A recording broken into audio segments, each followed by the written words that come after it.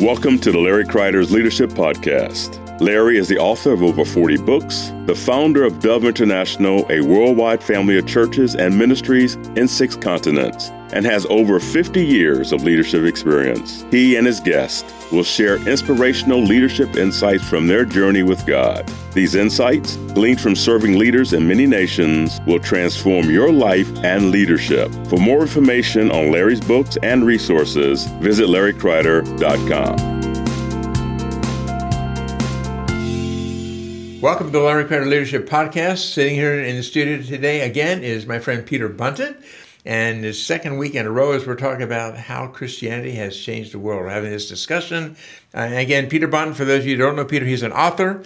He's written the book, Cell Groups and House Churches, What History Teaches Us, involving missions, preparing to go. There's 3 of his books, plus many other works that he's done that are on the show notes online.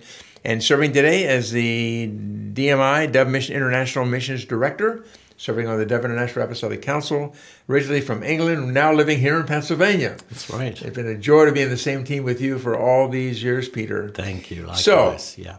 In the midst of the previous podcast, we discussed how Christians have influenced the world. Please do some recap, some of the things we covered in the last podcast. Sure.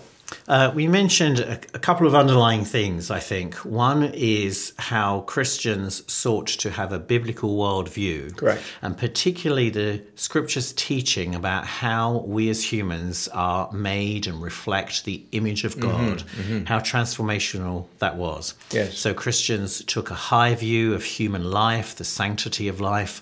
We saw how they helped abolish infanticide in many nations, have spoken out against the taking of the life of a child in a mother's womb, but also the treatment of criminals. They also reflect the image of God. How should they be treated? And we saw how they've advocated and helped change laws in different societies, even in India, banning the practice of widow burning, which was very common. It's horrible. So we've looked at some of those issues. I think we also touched upon education and how Christians in many nations led out in educating people and saw that as part of their Christian service. And things like slavery, standing up against slavery, gender equality, how the teaching of Jesus and the early church transformed the view and the position of women. So those are some of the things we talked about.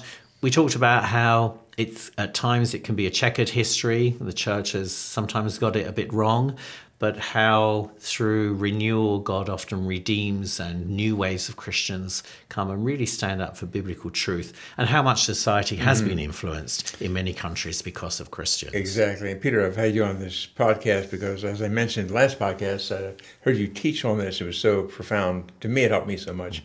And as leaders, this is a leadership podcast. We're called to obviously see individual lives change, but also see change come in the society around us. And that's why I think this is all so important for us to look at. So I know there's much to say on other areas as well. We've just got started, and that's why we have the second podcast. What are some of the advancements in society that have stemmed from Christians or have been outworkings of Christian beliefs, Peter? Sure. Well, following on from what we talked about last time, we didn't particularly mention some other areas, one being science. So maybe we could start there. Please.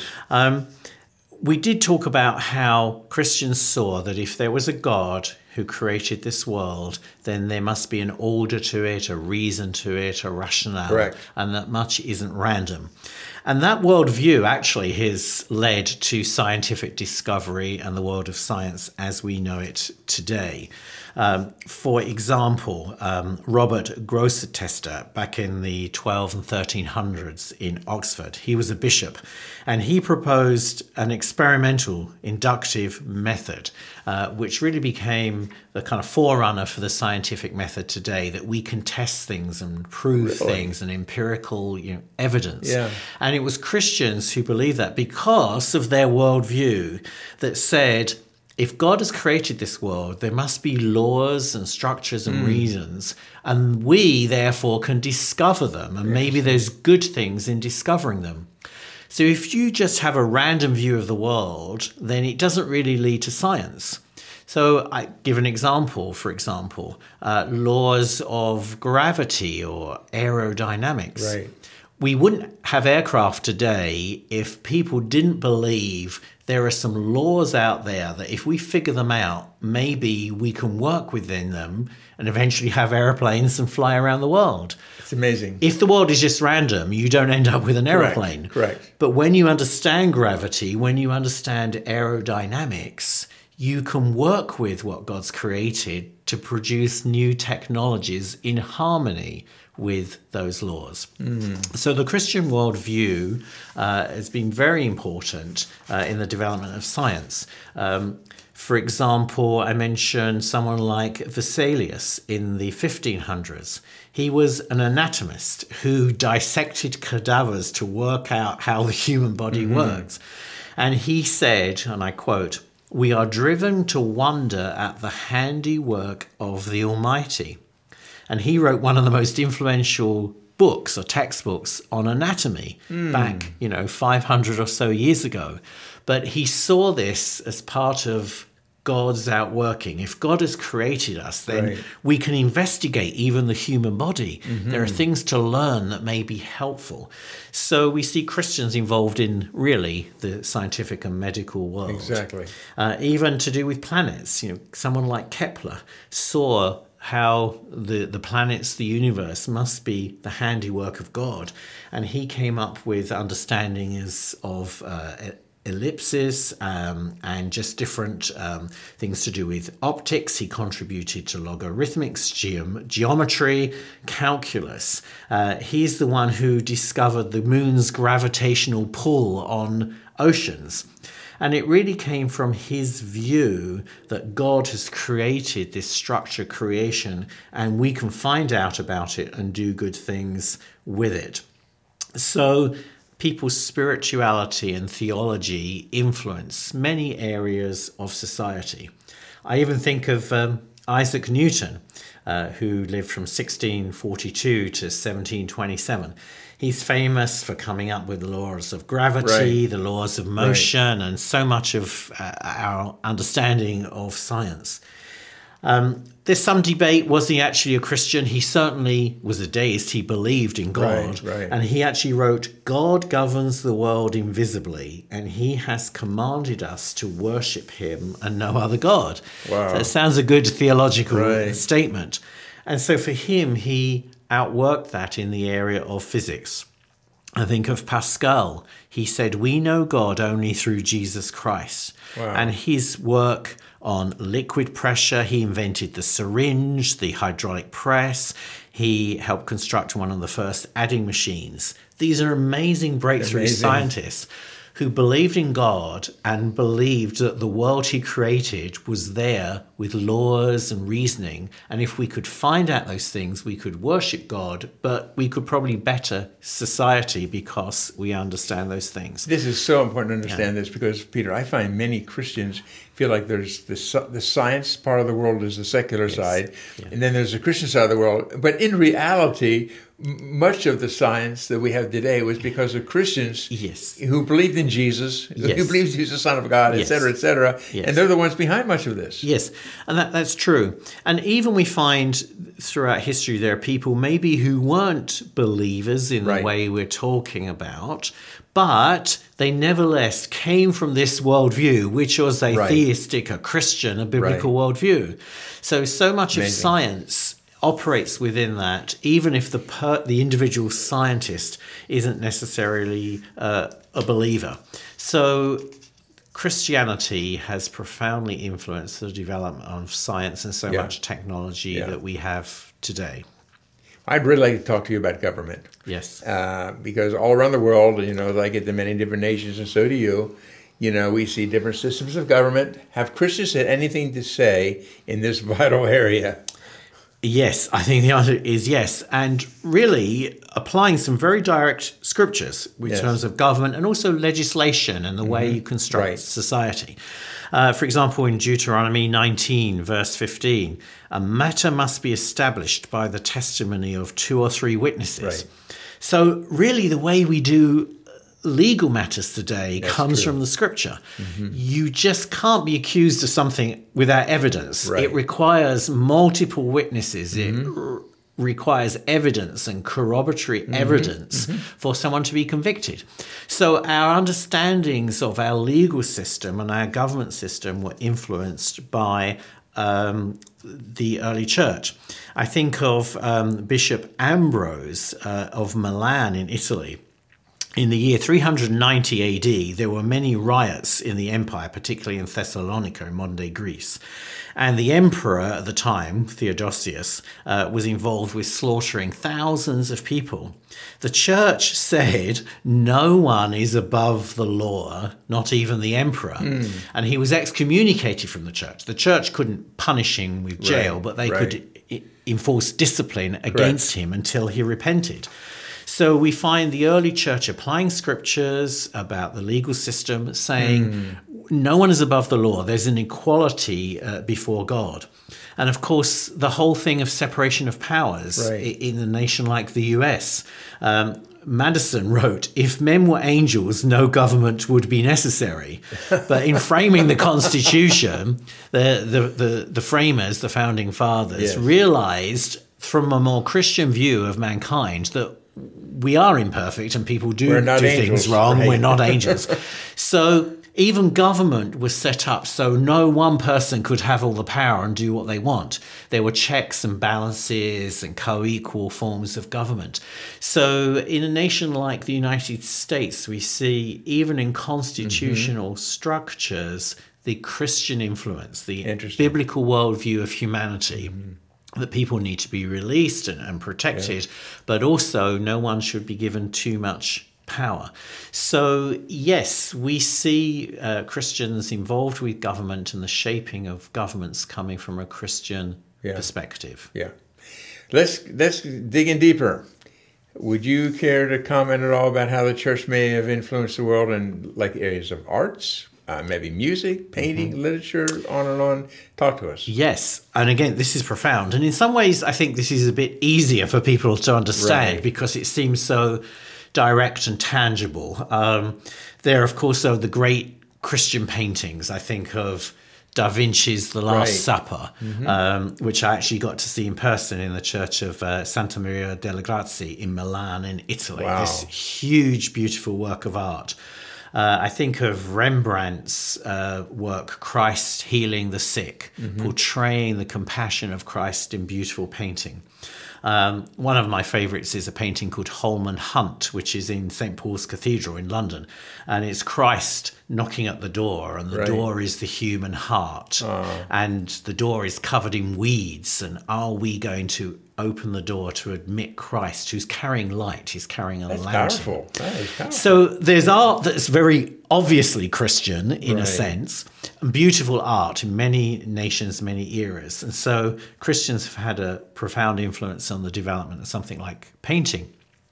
But more than that, we see, for example, after the Reformation in countries like Holland, the Reformed Christians there realizing there was no separation between sacred and secular, didn't just paint biblical themes. They painted vases of flowers and bowls of fruit and vegetables because they were like, well, this is God's territory as well. That's it, this the beauty is of God's creation.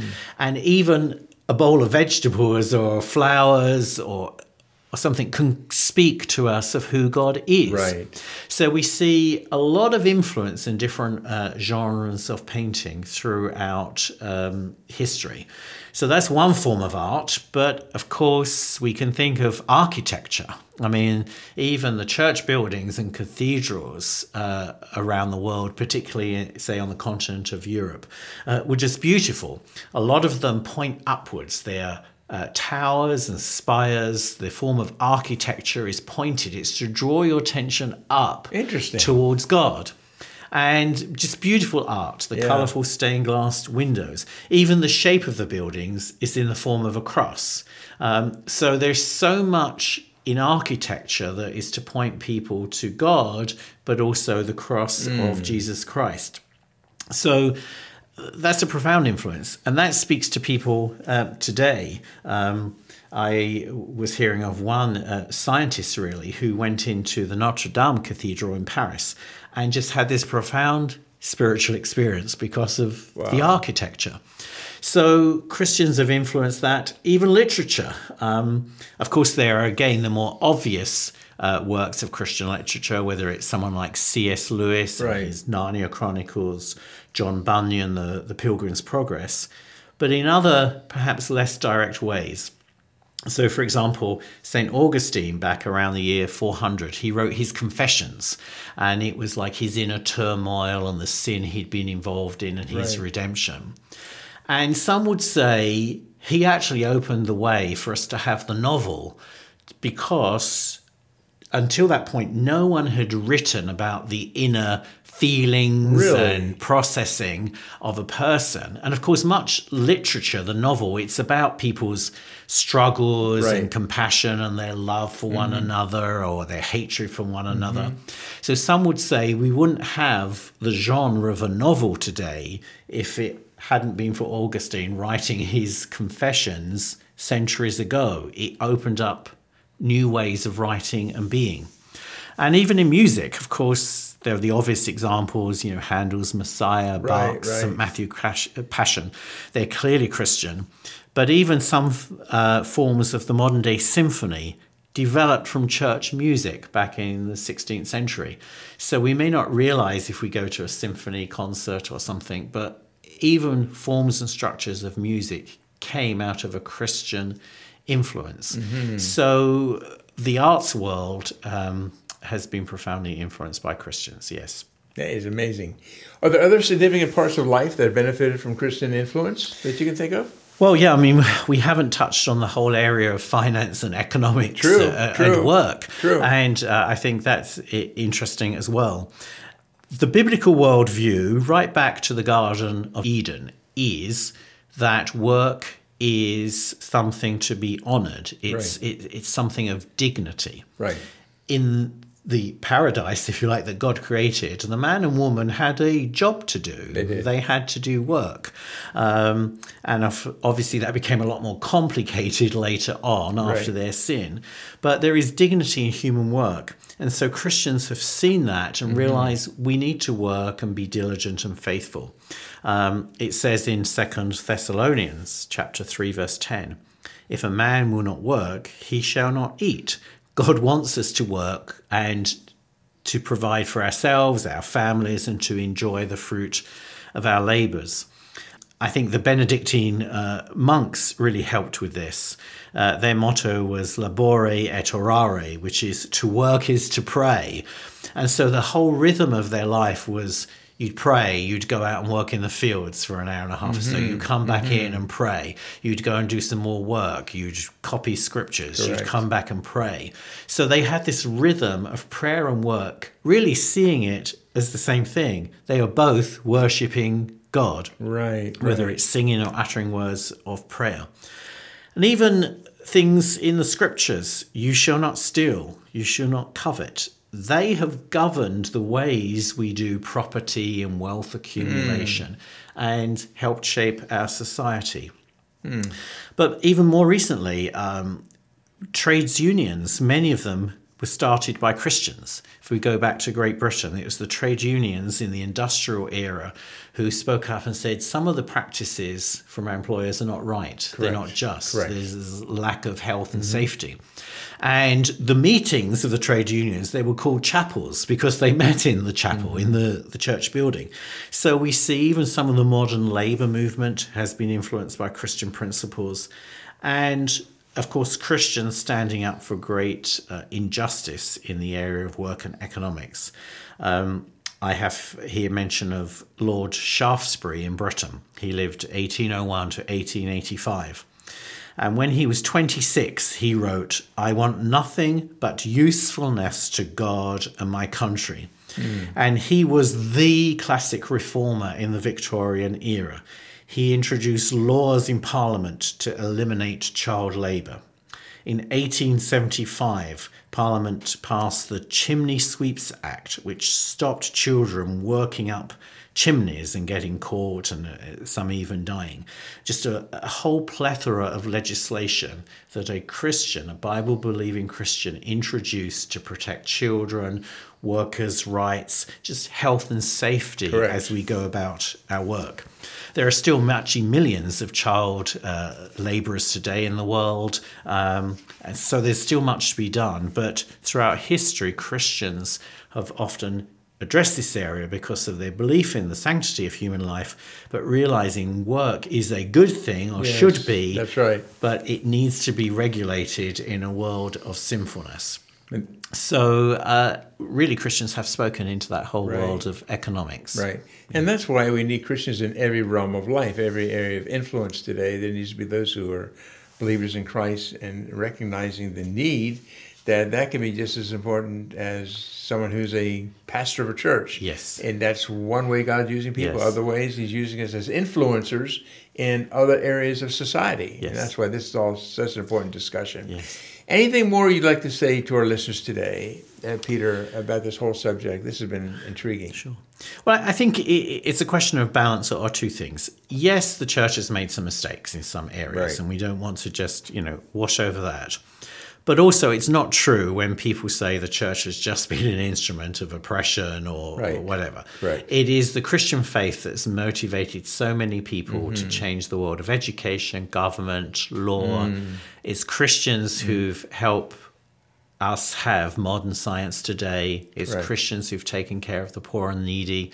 Christians behind hospitals. I'm not sure we ever quite touched on that. That's true. But the early hospitals were at the monasteries because Christians saw the dignity of a sick person, whereas the ancient world would say they can just be cast off.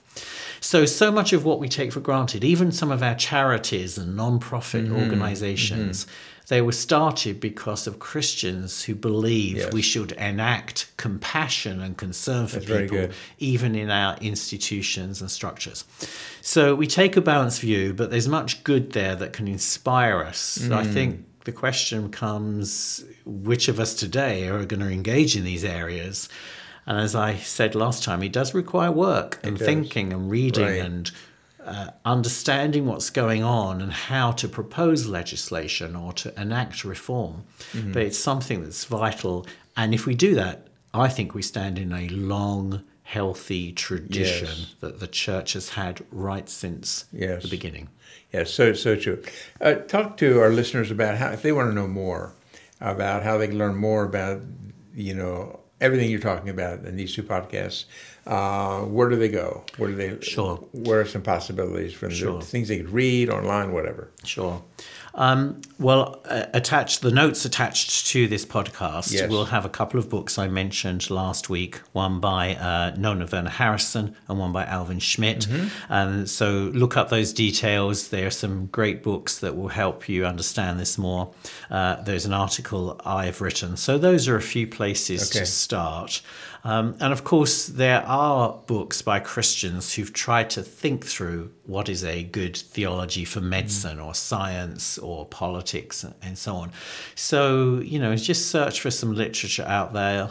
Maybe someone is particularly interested in a certain topic. So find information and literature on a Christian perspective on that.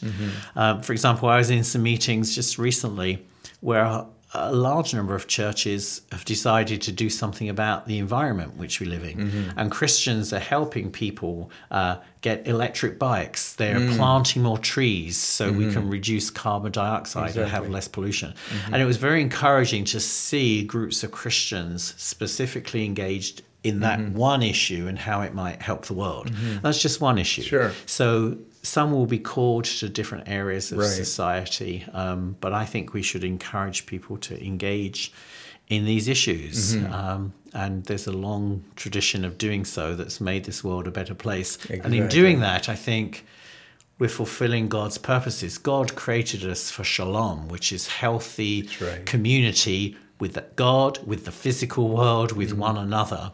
where there's justice, and we flourish within that, Right. and we reflect that back to God in worship. So I think there's a theological imperative for us to engage in these issues. I want to mention again some of the books that you've written, Peter, Cell Groups and House Churches, where you go back into history and explain that small groups are not just some new idea that somebody came up with recently. Correct, yeah. This is way back to the Methodists and the Moravians and back further even than that, and you've done that so well. And then you've written some really practical books, you along with Hilary Vargas, on missions, Evolving Missions, 24 Voices Reflecting Missions Today from Many Perspectives, and also Preparing to Go. This is the best short-term mission guide I've seen, compiled by Peter Bunton and Hilary Vargas. And I want to say, before we close the podcast today, Peter, we worked together for many, many years, been in the same team for many, many years. And as I teach on leadership, I often will say it's important to find people that are in your life to serve on the same team with you who are smarter than you or wiser than you. You've been one of those persons on the teams, some of the teams that I've led, and you've been a great blessing to work with. So thank you for sharing your heart today and these two podcasts on this very, very important subject. Any last minute thing that you feel like, I wish you would have said it, here's your chance. Well, I think just as you mentioned the book there, Evolving Missions, in a sense, it relates some of the subject of this podcast to missions, because we find as we do missions around the world, we come across injustice. We come across the need for education. We even come across pollution that is badly affecting a community. So these aren't just academic, philosophical discussions. I'm involved in world missions, and we find as we engage in many ways, these issues are real. How do we treat children or women and so on? So I just want to kind of do a little plug there for those interested in world missions. It ties in with the subject of this podcast very much. It does. And of course, you're also a professor at local seminaries and local universities. And again, so blessed to have you with us today. Now, if everyone listening today, check out the show notes, because on the show notes, you'll find this article Peter's written, he's talking about. You'll find various books that he's written and just other resources that'll help you dig into this very important subject more deeply. So, Dr. Peter Bunton, so good to have you today on the podcast. And we look forward to seeing all of you real soon as we minister to people around the world on these small areas of leadership that we can learn, just small things we can learn that can make a massive difference in our lives and the lives of those we serve. So God bless you, and we look forward to having you back with us on the podcast next week. Thank you for listening to Larry Kreider's Leadership Podcast. If you want more information about any of Larry's books, daily devotionals, small group resources, or any other teachings, go to LarryKreider.com.